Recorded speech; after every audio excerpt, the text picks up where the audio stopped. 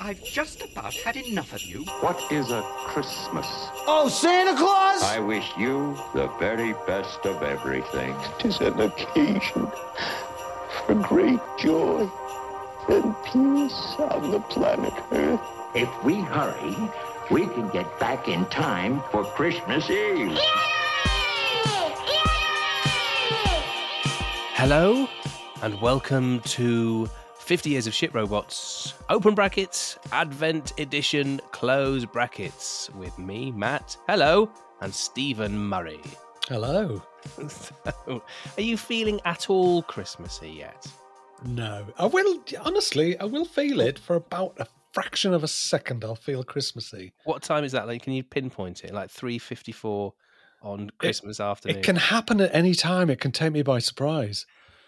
I can be in a shopping centre. I can be in a friend's house. I can get a warm glow just standing there looking at something vaguely Christmassy.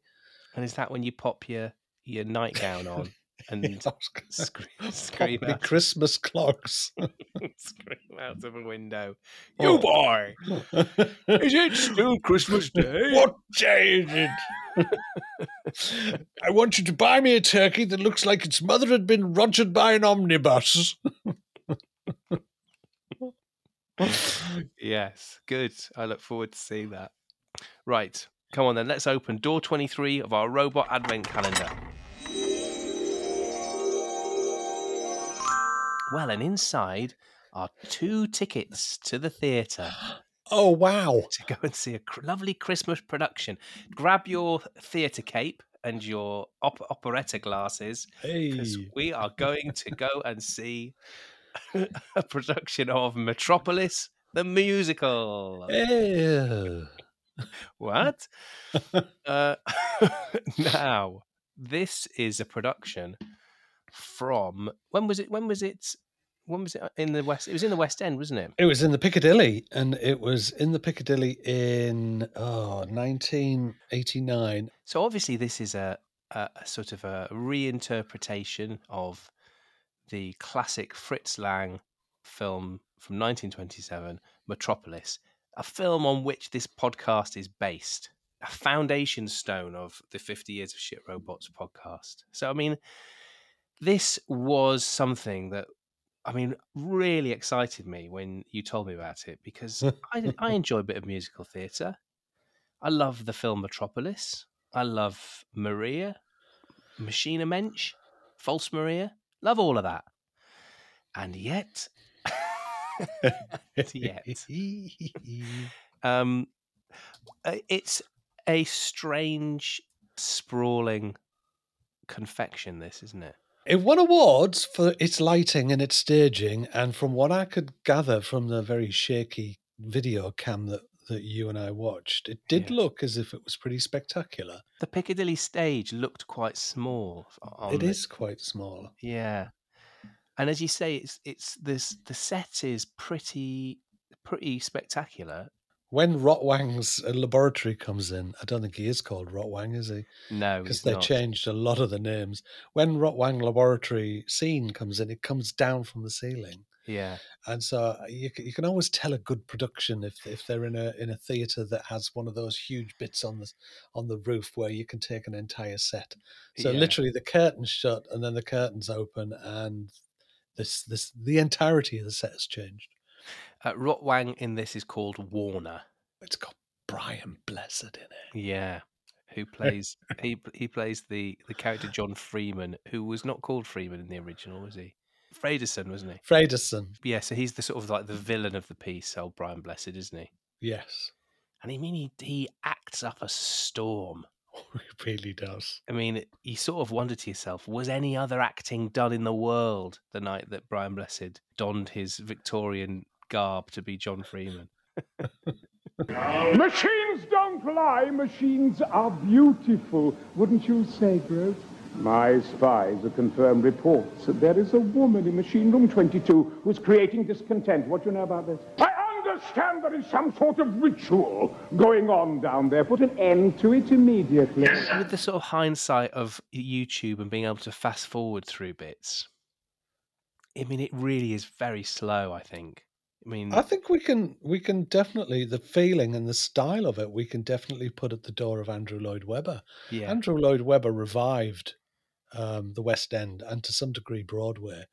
And everybody went crazy for anything. If he sneezed and accidentally did a little pump, then it would be in the Tonys. yeah, Just everything wanted to sound like that. And I was listening to it. It did sound like they were doing a good old Andrew Lloyd Webber imitation. yeah.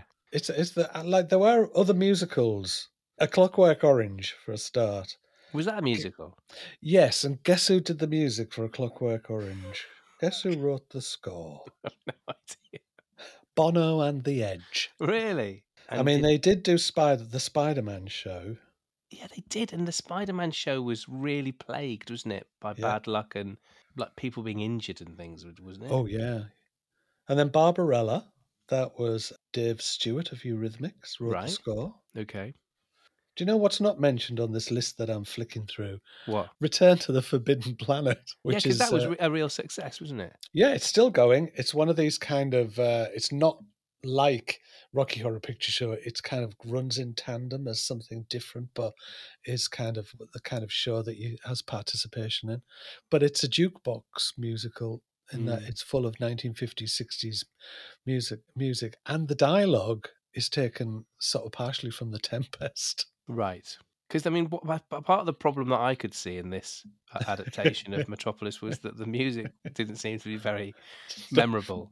No, I think there are still plans to restage it. There was a retooling of it in 2017 that was done by Tim MacArthur, and it didn't make it to the West End. It was off West End. The review that I've got, it got 3 stars out of 5.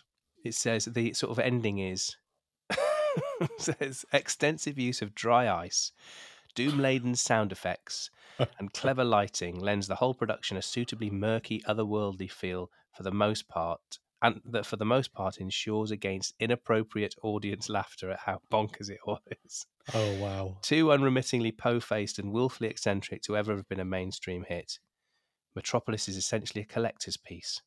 But thanks to this new version, it's still an enjoyable night out, it says. So I'd go. We've got the tickets. You've bought me the tickets. You've got to go. I don't think I would. Take a friend. Take a friend. Oh, wow. I'll be by myself again.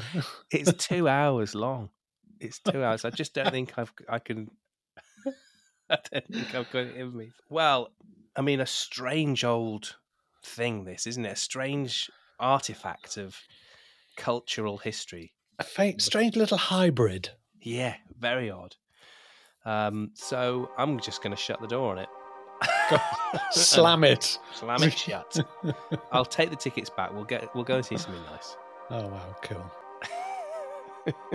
Right, so Christmas Eve is coming. Got a special Christmas Eve advent for you tomorrow, and don't forget that on the 25th, in 2 days' time, we'll be taking a look at the most Christmassy of films, Christmas Bloody Christmas. So until tomorrow, have a great day. Goodbye. Goodbye. Fall on your knees. Oh, hear the angel voices. Oh, night divine. Oh, night when Christ was born.